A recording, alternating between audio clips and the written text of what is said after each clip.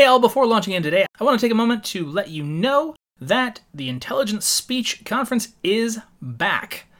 What is Intelligent Speech, you might be asking? Why, it's an online conference dedicated to connecting the best independent educational content creators with you, our lovely listeners.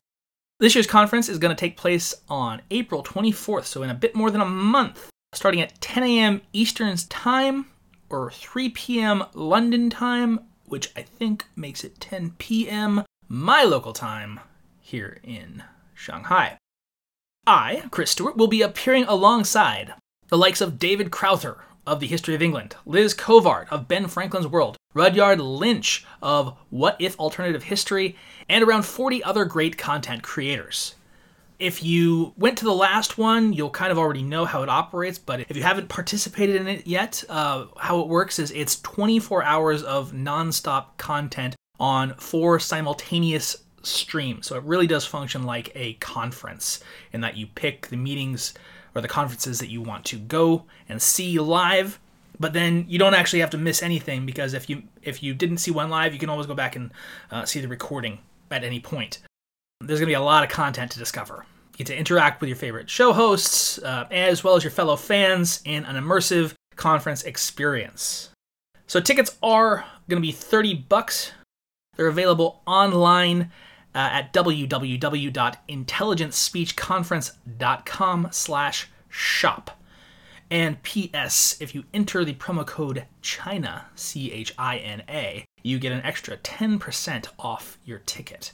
So get them now before they sell out. All right, thanks for listening, and now on with the show.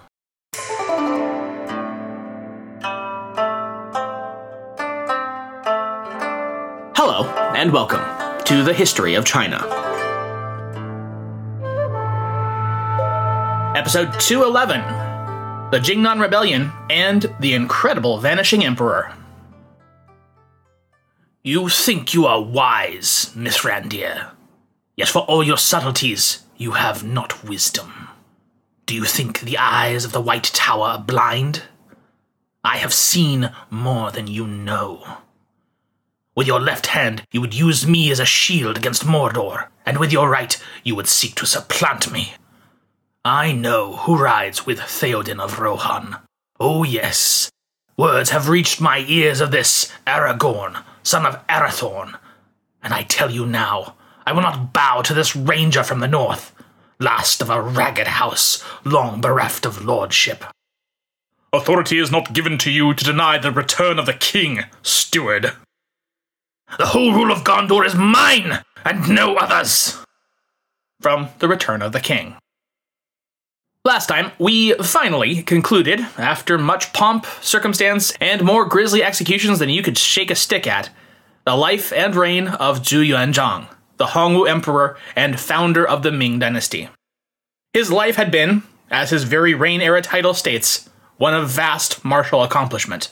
And he'd ruled his new order with a similar militaristic spirit that had carried him to his great victory over the Mongol Yuan, albeit, as the years went on, further and further infused with a creeping paranoia that by the end bordered on the genocidal. Yet Hongwu, like so many great conquerors, had come to understand that his style of rule, so effective as it had been in winning the realm through force of arms and his own personal charisma, was at its core unsuitable for ruling the peace that would follow victory. He couldn't, he knew, change his own militaristic instincts, but he could raise up a worthy heir that would listen to those better and more civil angels of the imperial nature. Therefore, in the very first year of his formal reign as the Ming sovereign, he established his eldest son, Zhu Biao, as his chosen heir. The boy would be raised in a manner fitting of a moral and benevolent sage king, skilled in statesmanship, philosophy, diplomacy, poetry, and prose. His younger brothers, meanwhile, would be raised in a manner far more consistent with their own father. They would learn the ways of war, the horse and bow, the spear and sword, in order to command armies and, in due time, guard the realm from the barbarous foes that surrounded civilization in every direction. Hongwu envisioned the emperor as the beating heart and soul of the realm, dispensing his benevolence and just dealings upon all, while his faithful brothers, the princes, would serve as its impenetrable armor and slicing claws, guarding that tender core.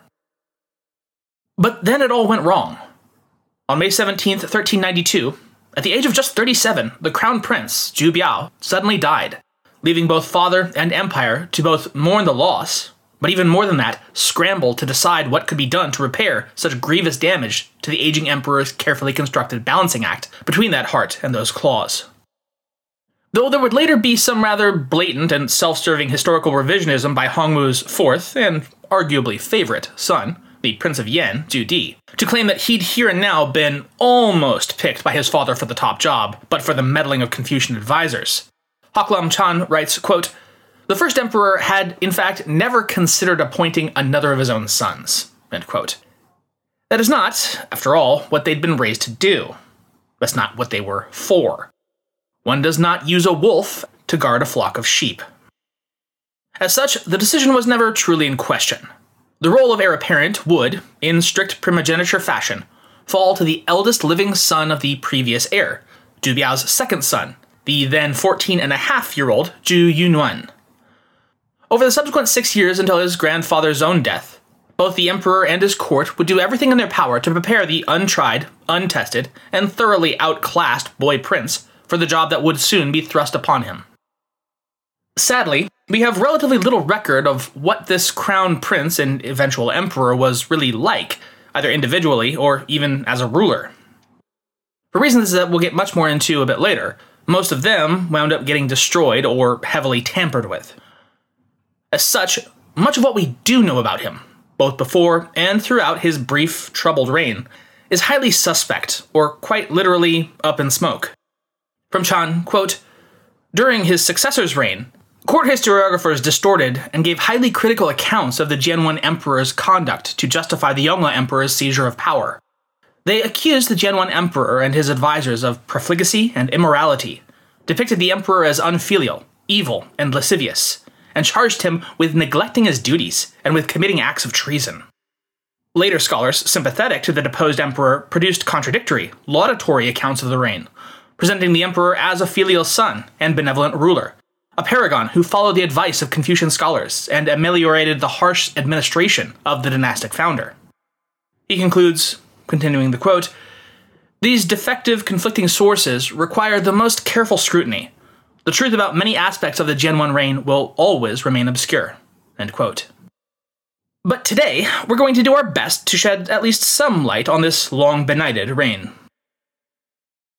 It certainly seems clear enough that we can largely discard the charges leveled against Zhu Yunwen by the agents and historiographers within his usurpacious uncle's, the Prince of Yan's, employ, following his own seizure of the Ming throne in 1402. As we'll explore further later on, we already know that Prince Zhu Di was not at all shy about bending facts and even entire biographies to cast himself in a better light than the quote-unquote truth might tell. Then there's also the fact that Yunwen was chosen by his grandfather to be the replacement successor. And yes, I realize I just said that was a function of Hongwu's commitment to the principle of primogeniture. But the thing is, with as many potential options as were available to the Ming founder, if Zhu Yunwen had been the immoral, evil, treasonous character that Yongle's chroniclers made him out to be, principles would have almost certainly bent to the practical needs of, not seating a villainous tyrant on the throne. We can therefore pretty safely take a position far more in line with that of the scholars who would write later on about the crown prince, that he was much more like his own father than either his grandfather or his uncles. That is to say, he was bookish, gentle, moderate, and reflective. Quote, "He appeared meek and inexperienced in state affairs, and possessed none of the assurance, the forceful character, or the ability of his ambitious uncles, let alone the former emperor." End quote. Faint praise indeed, and it will prove quite problematic before we're done today.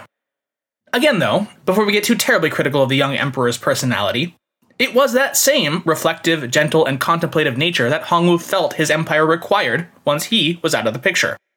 It would likewise lead the young emperor to feel deep concern towards the outcomes and effects of his grandfather's reign and policies had on the people as a whole, and as such he would seek to reform them into a far more civil and virtuous administration, even if it meant, at times, acting against or even contradicting the founder's own instructions. This was, if true, a laudable goal indeed, and likely even what Hongwu himself had expected and wanted from his successor, a mellowing out of his own repressive and overly harsh and punitive measures. Yet, when these changes set the young emperor against the ambitions of his far older and excessively powerful princely uncles, it would quickly spell disaster for his entire reign. Zhu Yunwen would formally take the throne on June 30th, 1398, 6 days after his grandfather's passing at the age of 21. As his first act in office, he designated that the beginning of the subsequent calendar year would mark Year 1 of Jianwen, the era of establishing civil virtue. This, from the very outset, marked his reign period as a sharp shift away from that of the vastly martial Hongwu period. And we have good reason to accept this rhetorical tone shift as legitimate and followed up by fact and deed. Though an adult and capable of ruling in his own right, rather than requiring a regency, Jianwen was still nevertheless a very young and untested man, and against an entire cadre of some of the mightiest heroes the realm had ever produced. Though Grandpa Hongwu had managed to kill off pretty much every one of the great generals who could have posed a serious challenge to his military authority, he obviously hadn't done the same regarding his own surviving sons. Even though their authority and powers had been sizably diminished by Hongwu's late-game revisions to the ancestral injunctions, the laws that were supposed to bind the princes in their powers, they still each retained massive semi-autonomous armies.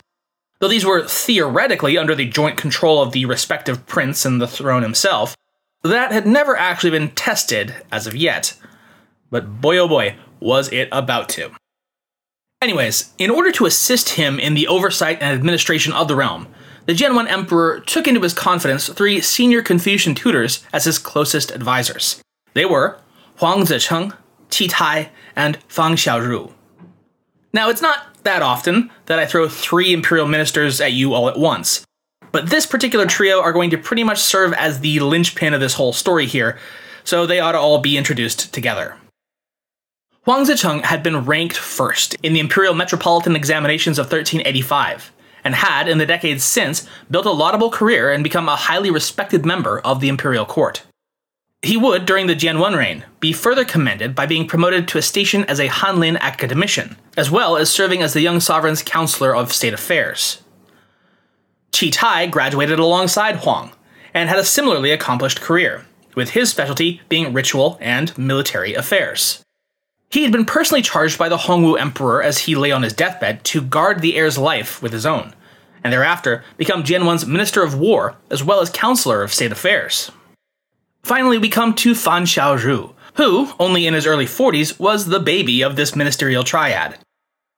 In spite of his relative youth, he too had made a name for himself as a well-respected and widely renowned scholar, especially as a writer and political philosopher, focusing on the Neo-Confucian school of Zhu. Strikingly, he had never earned an official degree, and begun his imperial career far later in life than many of his contemporaries. Nevertheless, his sheer brilliance saw him rise swiftly up the ranks, and during the Jianwen era, he was installed as an expositor-in-waiting at the Hanlin Academy. This trio of advisors would, as I just mentioned, prove pivotal both to the emperor himself and in shaping the policies of his reign, and, unwittingly, serve as the excuse through which it would all come crashing down upon their heads.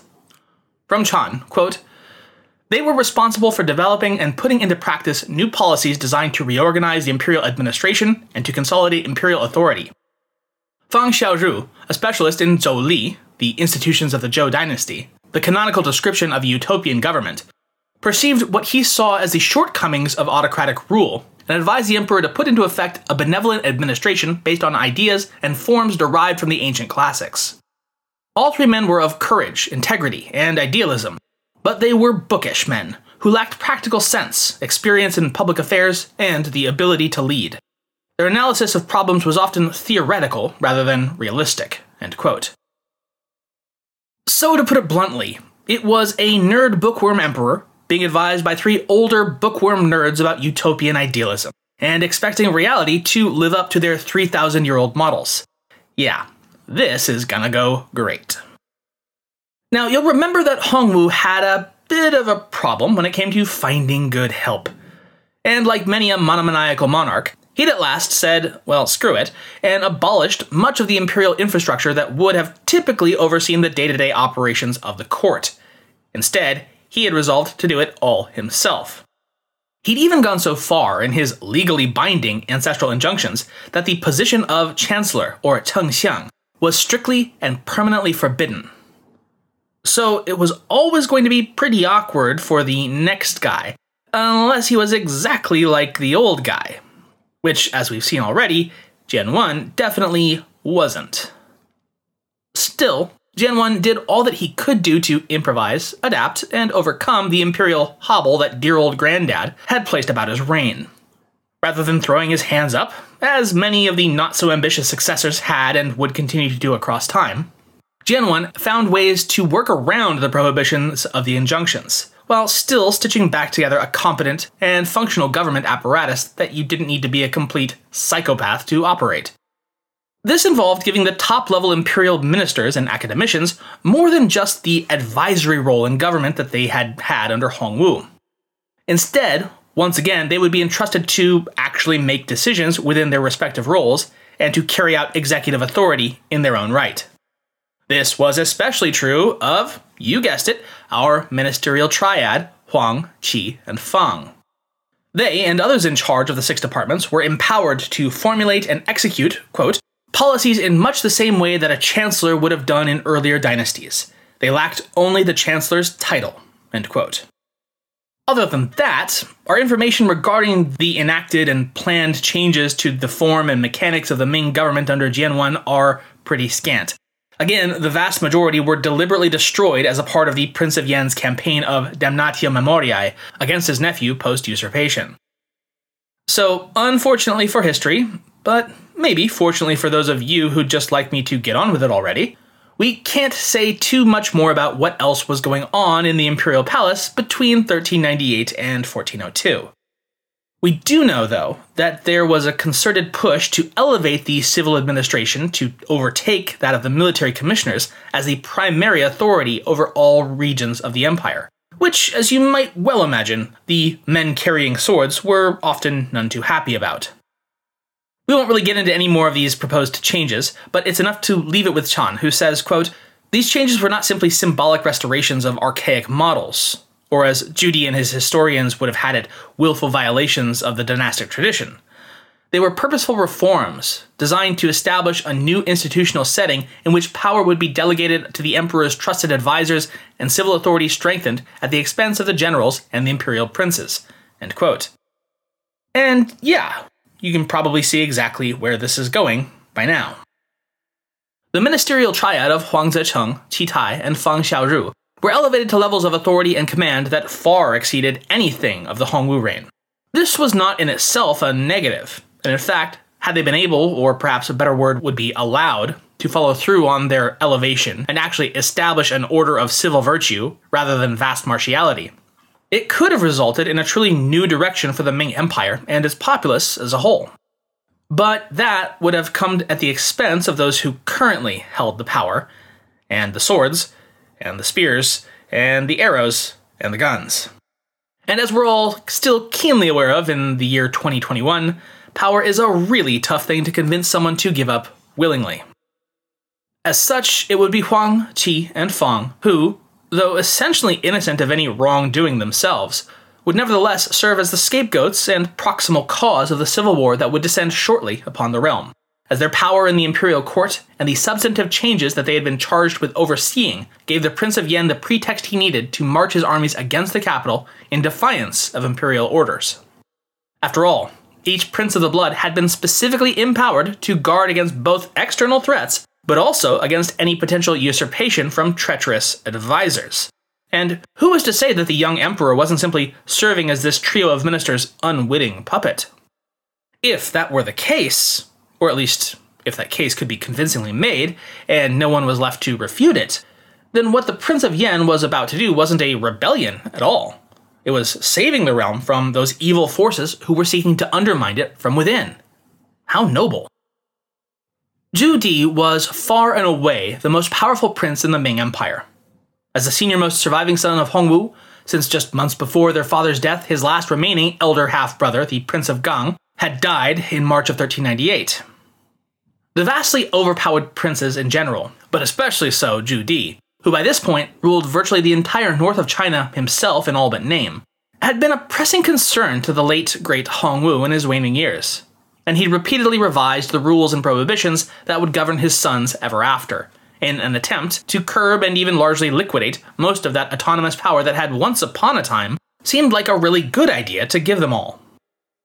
Though technically, none of the princes held any autonomous authority over the civilian population of the region, they did directly control the 3 auxiliary army units of between 3 to 15,000 soldiers apiece. In an attempt to stave off any potential challenge for the throne once he'd passed, Hongwu had been sure to include in his injunctions the stipulation that no prince could visit the capital or attend the court within 3 years of the accession of a new emperor, but should instead remain cozy in their own little fiefs. But there was a single exception to this rule, one that would be enough to blow the hinges right back off that door that Hongwu had spent his last years desperately trying to shut tight. Quote, if, however, wicked officials held sway at court, the princes were to prepare their military forces, wait for the new emperor to summon them to rectify disorder, and, having accomplished their duty and driven out the evildoers, return to their fiefs. End quote. Now, where could we find, say, 3 officials that we could paint as being wicked and causing disorder? I wonder. The specific policy shift that would touch off the civil war was called xiaofan, reducing the feudatories, that is to say, the powers of the princes. Though traditionally attributed to Huang Zicheng and Qi Tai, it may have in fact been the Jianwen Emperor's own idea. Nevertheless, it would be Huang who would prove the policy's champion, and, quote, reportedly impressed the importance of this measure on the emperor by reminding him of the rebellion of the 7 feudatories against the Han Emperor Jing in 154 BCE, as we covered way back in episode 26, and by alluding in general to the potential danger of powerful semi-autonomous princedoms, end quote.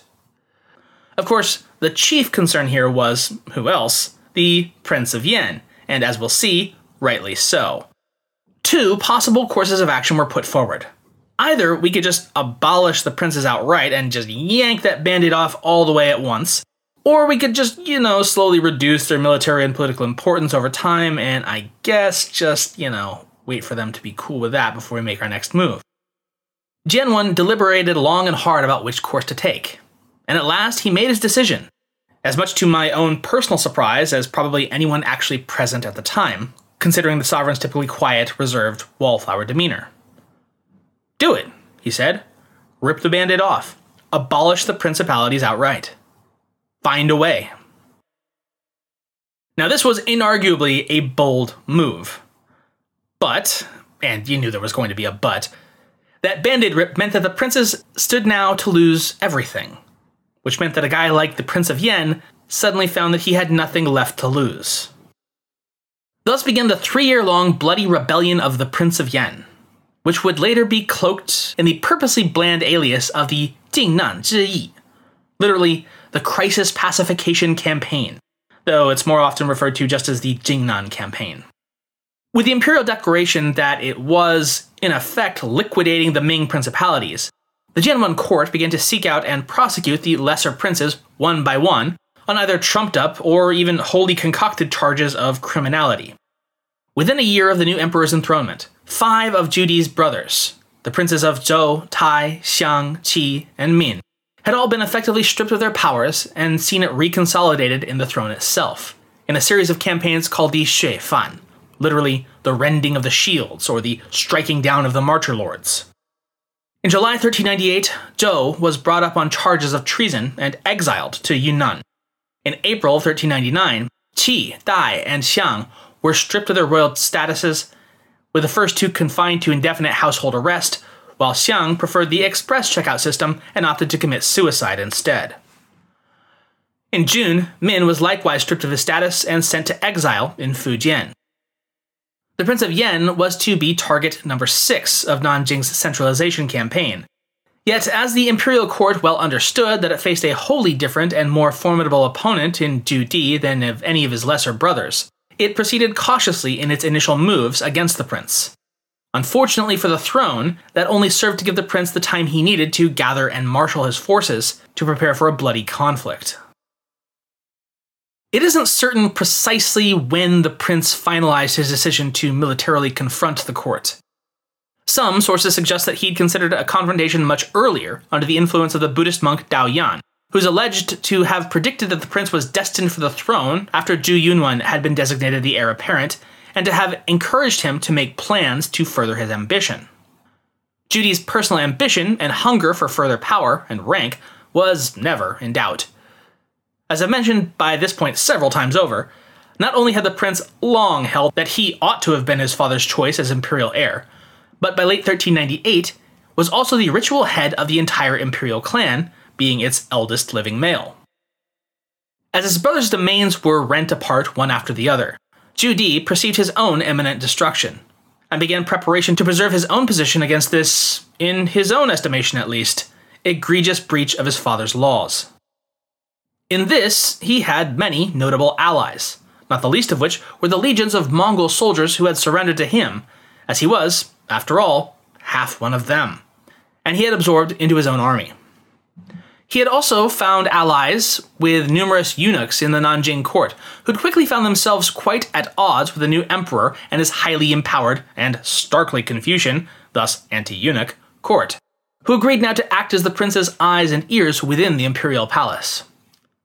Yet he still made no outward move in opposition to the throne, in large part because, as a matter of course, Nanjing maintained 3 of the prince's sons as hostages, honored guests, to ensure his ongoing compliance.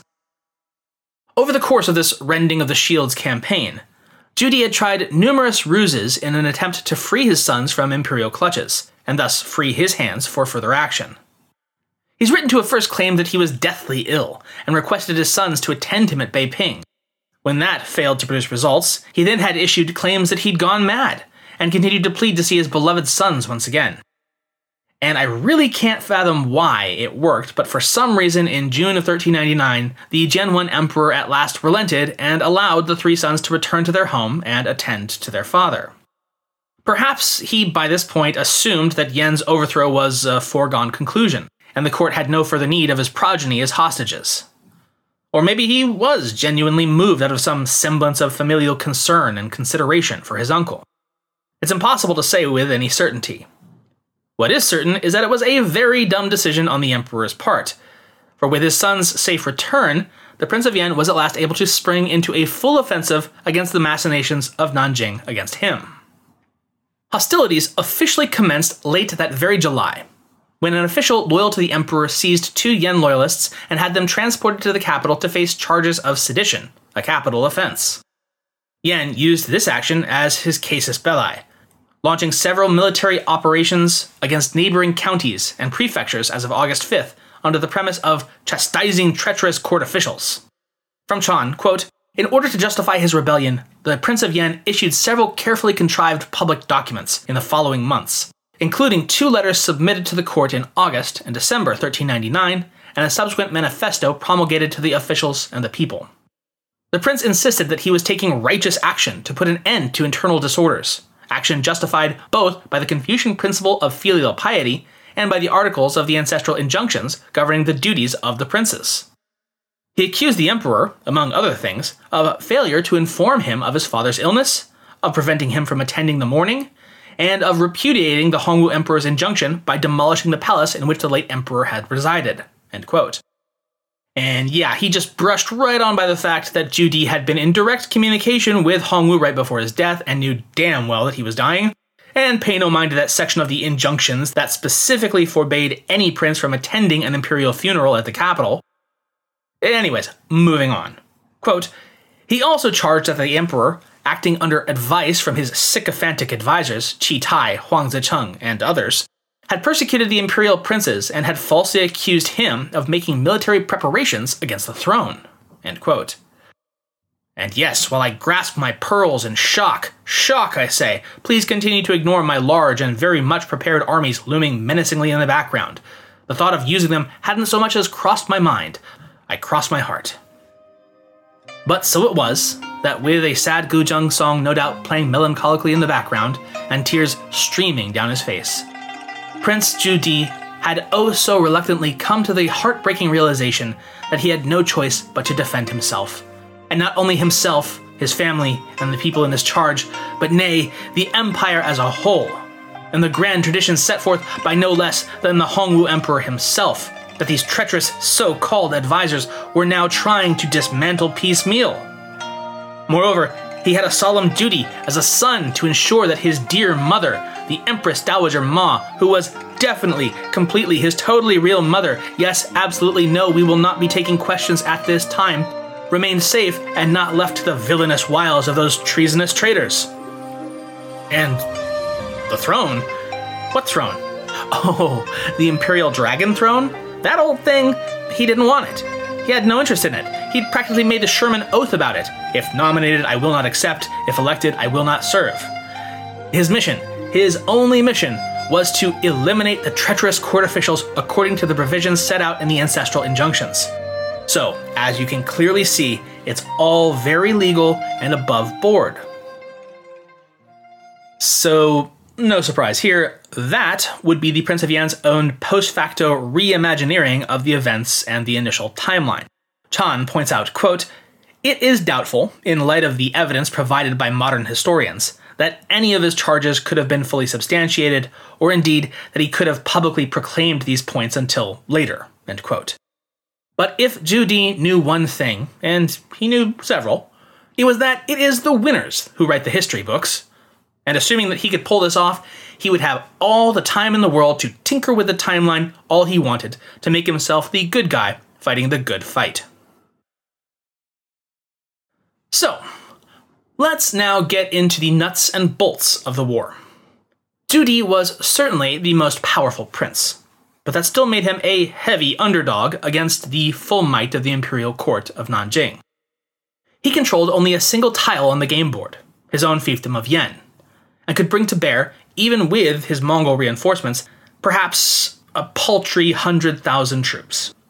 Meanwhile, of course, his imperial nephew controlled, at least in principle, every other tile on the game board, and had standing at the ready outside of Nanjing alone a force some 3 times that of Yan's. Jianwen could bring the totality of the imperial might to bear, and had already eliminated most of the other princes who might have been willing to join forces with Yan. But, Chan writes, it would be foolish to rely too much on these sorts of on-paper figures, for there are far more ephemeral, yet vital aspects that can turn the tide of any conflict. He writes, quote, "The prince's strength lay in his own powers of leadership, in the superior quality of his army, including a large contingent of Mongol cavalry from the Urian god commanderies, in superior strategy, and in his own unwavering determination to win. By contrast, the imperial forces were handicapped by indecisive and ill-coordinated leadership, and by the court's preoccupation with the much less urgent tasks of government reorganization. In other words, this was going to be pitting a battle-hardened warrior and leader of men thrust into a do-or-die situation against 4 nerdly bookworms whose collective total combat experience was playing a rousing round of Go. The initial phase of the war began with the Yan forces seeking to break out of their effective encirclement. First within Zhu Di's own homestead, then the city of Beiping itself, and then their home prefecture altogether. This would last from late 1399 to about mid-1400. As of the previous December, Jianwen had directed several loyalist staff members to proceed to Beiping and either take the prince into custody directly, or, failing that, at least keep him confined to his residence until further arrangements could be made. That July, when tipped off by one of his secret eunuch officials that his arrest warrant would be immediately forthcoming, Zhu Di had his general secretary gather some 800 men within the prince's compound. When the imperial forces had surrounded the residence and demanded that the prince surrender himself to their custody in order to face the charges leveled against him, the strike force burst out, slaughtering the surprised imperial agents, and then proceeded to storm the walls of Beiping directly, taking the entire city back for their prince by that nightfall. The rebellion was officially a go. When word of his uncle's rebellion at last arrived in Nanjing, Jianwen, probably surprised, but, not that surprised, appointed a retired senior commander, the 60-year-old Geng Bingwen, as the commanding general to pacify the rebellion against imperial authority. And let's just be clear here. General Geng was by this point not exactly what you'd call the pick of the military litter. You'll remember one of those fun little things that Hongwu had done before shuffling off the mortal coil in an effort to keep his grandson and heir safe and sound was to brutally liquidate most of the senior-most military command staff. So, why Geng Bingwen? Why now? Because, in the words of Agent Huddleston to Lieutenant Sean Topper Harley in the classic war epic Hot Shots Part 2, because you're the best of what's left. Marching north with an army of 130,000, Geng arrived outside of Yan by early August and deployed them around Zhending, Hebei, about 200 kilometers or so southwest of Beiping itself, both to act as a forward command position as well as to seal off Yan's path southward towards the imperial heartlands. The imperial forces were thereafter split and encamped at the nearby Zhengzhou and Xiongxian townships while preparing for a general offensive push toward the rebel capital. Yet, on August 15th, both positions were ambushed and taken by the Yan forces, with many of their respective imperial soldiers surrendering and subsequently joining the rebel movement. One such surrendered officer, a general no less, in turn told Zhu Di of the location of General Geng's main force. Zhu Di then flipped the general into a double agent and sent him back to Geng to tell the commander that the Yan's armies were swiftly approaching in order to get Geng to pool his resources for an all-out battle. 10 days later, the full might of both armies would clash just outside Geng's forward operating base, ahead of Zhending proper, when the Yan troops launched a surprise raid on the imperial encampment. A pitched battle ensued, with the Prince of Yan personally leading the charge against the government flank, and forcing Geng's forces to a humiliating and crushing defeat. More than 3,000 government troops surrendered, while the rest were routed back to the relative safety of the Zhending headquarters itself. For the next several days, the Yan forces tried repeatedly to take Zhending by storm, without success. Finally, on August 29th, the prince called off the attack and withdrew back to Yan itself. When news of Geng Bingwen's humiliating defeat reached Nanjing, the emperor was, shall we say, less than thrilled. On the advice of Huang Zicheng, and interestingly over the objection of Qi Tai, he appointed a new overall military commander, recalling Geng and dispatching General Li Jinglong. Li was dispatched to the war front with a second force, this one purportedly numbering 500,000 strong, though as always take these numbers with a grain of salt. While the Prince of Yan and his main force had left Beiping in mid-October to search for fresh recruits, Li Jinglong's army had arrived outside the rebel capital and put it to siege beginning on November 12th. In spite of his overwhelming numerical disadvantage, when the Prince of Yan learned that the imperial besiegers were being led by Li Jinglong and were outside of Beiping right now, it's written that he was more certain than ever of his victory to come. From the Ming Shilu, or the veritable records of the Ming, quote, Zhu Di laughed aloud when he heard the news and proclaimed, "In warfare, there are 5 sure paths that lead to defeat, and I know Jinglong well enough to know that he'll follow all of them to total ruination. What we must do is to keep them in chaos, so that his officer corps will have no chance to correct his inherent weaknesses. First, it's unseasonably cold this year, and his southern soldiers are ill-equipped to brave the harshness of our northern winters. How can his soldiers hope to fight if their hands and feet are already stiff and frozen with frostbite? Secondly, the imperial commander thought at first only of victory and not of any risks. He's plunged in far too deep and right away, which has left him vulnerable to counterattack and of being cut off. Third, Jinglong's men are full of greed and empty of discipline. They lack the wisdom of experience, as well as any trust in their commanders, and are instead full of insolence and stubborn pride. That's the opposite of courage and camaraderie. There's no glory or victory to be found among such men, and these armies will be easily ripped apart when the going gets tough. Fourth, those troops are green as spring grass. They're full of gusto and clamor, but shiny as their battle drums are, they haven't a single mark of battle or not showing a victory. So they flatter themselves and their commanders loudly, but really only prove themselves to be nothing but common rabble, not true soldiers. Fifth, though he'll never admit it, Li Jinglong already knows in his heart of his defects, and that his defeat is already inevitable, and there's nothing he can do about it. Though he knows exactly where I am, he wouldn't dare attack. He doesn't have the guts. He just sits outside my city, though he knows I'm not there. So, I won't disappoint him. I'll go and meet him where he sits. He knows I'll come. He knows I'm not the craven he is. So, let's return to Beijing and teach him a lesson he's not likely to forget. If a commander finds himself facing an impenetrable city wall, and an enemy army shows up behind him and pins him against it, it doesn't matter how big your army is. Your defeat is already assured." End quote. Sure enough, within 3 weeks of laying siege to Beiping, as a result of losses inflicted by the cold, enemy action, including, brilliantly, the Yen defenders pouring water over the sides of the walls in the night to freeze solid and prevent besiegers from scaling the fortification, and the normal wastages of siege works, Li Jinglong's army had been forced to retreat back southeast to Dezhou in Shandong to wait out the harshness of winter.